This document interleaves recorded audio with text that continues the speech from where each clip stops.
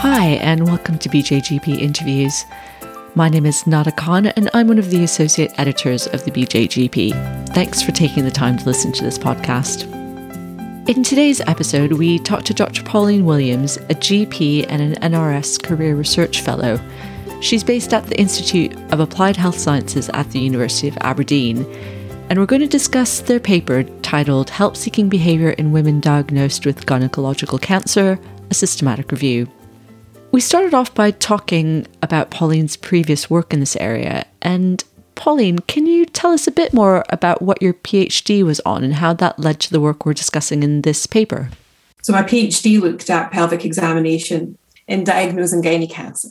My PhD just looked at clinical staff. And actually, as I kind of evolved and the project evolved, I realised that we were missing the beginning bit of it, which is what happens to women.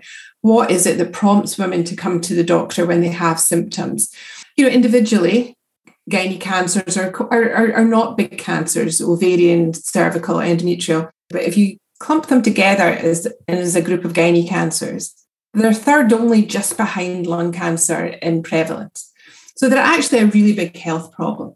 One of the reasons I look at them all together is because I reflected on, from clinical practice, actually how we as clinicians respond to pelvic examinations and about gynae symptoms. And actually, people or women can be a bit reticent about coming forward. So that's why I look at all the gynae cancers together, because they all have this one thing in common, is about the kind of cultural, socio concerns about intimacy and associations with sexuality with some of the gynae symptoms that we have. But it's all just to create this big picture so that we can understand where, what, and why patients come to the doctor. So we can look at ways of speeding it up, because our outcomes are not great in this country. But one of the things that contributes is we think women presenting a bit later, and so they're getting diagnosed later. So if we can kind of speed up help seeking, can we improve outcomes? So we've talked a bit about the program of work you're doing, and it sounds like you're trying to tackle this question from different angles. So you've done the work looking at how clinicians approach pelvic examination. You're doing the qualitative interview project and a questionnaire study, and this was the systematic review to give a bit of background in the area. What were the main highlights coming out from those papers? Well, we use narrative synthesis, very heterogeneous set of papers. We're not going to draw direct, conclusions that are going to affect, that we can say, yes, you must change your practice in this way. But there were several themes that came out. So we used a little bit of thematic analysis, which drew out three main themes, which were patient factors, emotional factors, and practical factors. But I'm also interested in that anything that happens is based on behaviour. If we're going to invoke any intervention or use an intervention to improve outcomes, it's going to involve behaviour change. So I did also use the COM-B behaviour change tool as a framework to do deductive analysis on it. And the COM-B has the elements of capability, opportunity, and motivation. So patient factors by far was probably symptom knowledge. So there were, I think, 5 or 7 papers that indicated that people didn't have symptom knowledge. So they didn't appreciate what the symptoms were. Some papers suggested, and this has been confirmed in my interview studies, that women don't even know the names of all the gynae cancers. But they don't know that their cancer exists. So it's very difficult for them to think, when they've got a sensation which they determine as a symptom, that they need to go and seek help for. It's very difficult for them to think, I need to go and get help, because they're not aware of what that symptom potentially could represent. So symptom knowledge was a particular theme that came out. And that also ties into misattribution. So a big symptom of gynae cancers is abnormal vaginal bleeding, but particularly for ovarian cancer, you get all these vague symptoms. So there's quite a lot of misattribution that can happen as well. I think, some patients normalize symptoms like postmenopausal bleeding. Absolutely. That's the other element. So that bleeding, this is a physiological thing that women have all the way through their lives. And they become menopausal, periods stop. But then even when they're bleeding afterwards, not all women will think that abnormal. And in fact, there was one study that compared abnormal bleeding from the urinary system, so blood in urine, compared to vaginal bleeding. And there was less delay in the blood for patients who had blood in their urine, because they know that that's wrong. But this, I'm bleeding. Oh, well, yeah, but that's what women do. We bleed. So, and a lot of the symptoms they will put down to menopause as well. And in younger women, we see that they might develop symptoms, and we, either they or we as clinicians might think it's your contraception. So the hormonal element of it can really impact things and cause misattribution on all sides, really. So going on to the emotional factors, so that was the second theme that you were going to highlight.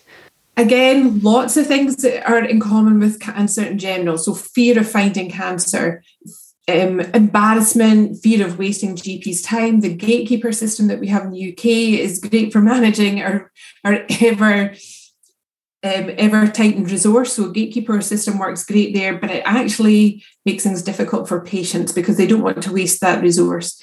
So they don't want to be embarrassed. They don't want to come along and think, oh, I think there's something wrong. Oh, there's not. But there were some papers that highlighted people do worry about the association with sexuality with their gynae symptoms, that they do worry about pelvic examination, that some of them are concerned. But other emotional things, if people have had symptoms similar to this before, but they've been described as being benign, or if safety netting's not good enough, if we're not clear in our message about, if these symptoms continue or they're getting worse, please come back. And patients need to trust their doctor. So if they've had a consultation in the past where there's been a loss of trust, then that will impact them seeking help in the future. And I as a clinician, I reflected on that actually you think when you're in a consultation, it's all about what's happening at that time, isn't it? It's about all that you can do. But actually the way in that you behave during that consultation can have knock-on effects months or years down the line for a patient. So I find that quite reflective. So yeah, you've highlighted some important things there about safety netting. So clinicians need to be very clear about when to come back and about building trust. And I think in this, highlighting the emotional factors is really important, because some women might fear embarrassment or being considered a time waster or a hypochondriac. We sometimes describe this thing about women being hysterical, and there's been some work done around physician perceptions of women or women's pain and women not feeling listened to, and that's been highlighted in reports like the Ockenden report. So I can see lots of parallels here. Absolutely. We just need to think about the hysterectomy. It all comes from hysteria, doesn't it? All those connotations. Half the population are women. We need to be more open. We need to be more accepting of people's concerns. And it doesn't mean to say that we need to go hell for leather for examining women. We need to be very conscious of concerns that women have. And I think women or patients generally expect to be examined. If we're just thinking about pelvic examination, people generally expect to be examined when they present to the doctor with a set of symptoms that are concerning them. We have to be really mindful in how we do that. That there are differences with pelvic examination and intimate examination. Yeah. And like we were saying, how we respond to that and react to that can affect patients moving forward. And then the last theme that you mentioned was the practical factors around help seeking. So can you talk us through that a bit? This is almost common sense, isn't it? But women have particular caring responsibilities. They will often put their needs before others. So if they've got caring responsibility either for children or perhaps their partner's ill, they will put their needs before their other responsibilities. So there's that element. And I think trying to get a GP appointment can be, if they know it's going to be difficult, if they know it's going to be a hassle, that's the kind of thing that delays them. And actually the length of the consultation is important. So if you think about the RC, the Royal College of GPs, but also the Royal College of Obstetricians and Gynecologists, each college have called for GP appointments to be 15 minutes. And I think this is another thing that's important, that when we're as patients come along to speak to us about embarrassing, sensitive issues, it can also often take them a little while to get to the point. And the length of the consultation is important. And there were a couple of papers that highlighted that in shorter consultations, they might not get to the embarrassing bit. So you've touched upon a couple of the things, or you've touched upon some of the implications for GPs in terms of the emotional factors, in terms of building trust, in terms of safety netting, and you've touched upon the practical things that we might be able to do in practice to support these women. So what can GPs do in the patient factors area? So once patients have made the decision to consult with us, or they're still weighing up whether they want to consult with us, is there something that we can do at that level to support women, do you think? I think we have to listen to them, and we have to believe that I remember being told, I think probably quite early on in GP training, that everyone who, in those days in your waiting room, has a perceived need.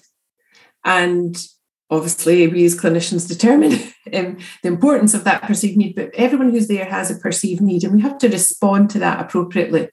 And I think if we have women who are coming back to us, particularly with the more vague symptoms, what I would say is think gynae. You know, if you have a woman who is over 50 and she keeps coming back with these kind of vague abdominal symptoms or maybe urinary symptoms, and it doesn't, please just think gynae. So if anything, for people listening, it's about planting a seed in their minds. Think gynae. I like that as not a catchphrase, but as a take-home message from this. So I think we've touched upon the main results, the implications. I wonder if you could just summarize what you did and what you found in this paper. So myself and the rest of the team, we did a systematic review. We looked at 5 databases and we ended up with 21 papers. There were a heterogeneous set of papers in different countries with different methodologies, different cancer types. But using narrative synthesis, we were able to pull out all the nuggets to come up with these 3 themes that we need to think about: the patient factors, the emotional factors, and practical factors. But from that, we can see that help seeking, although it's the series of well-defined steps, actually there's lots of different inputs at each step. It's really complicated.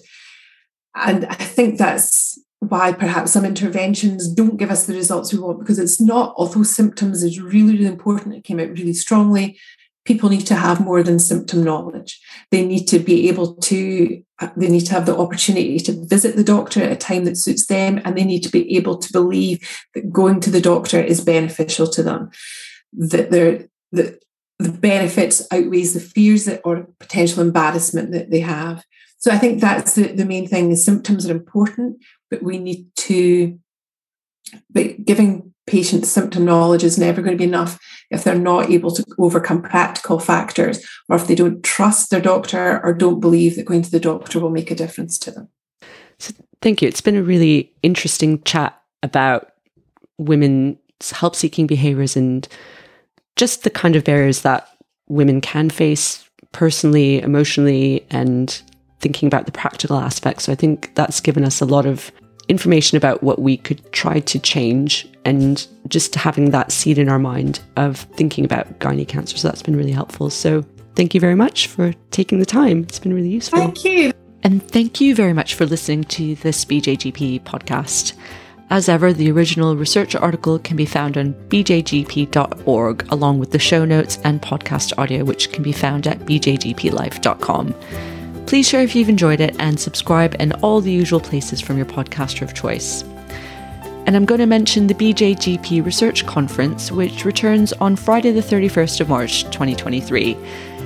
The abstract submission site is up and running, so if you'd like to present your work, then please do visit the website, which is bjgp.org/conference for more information.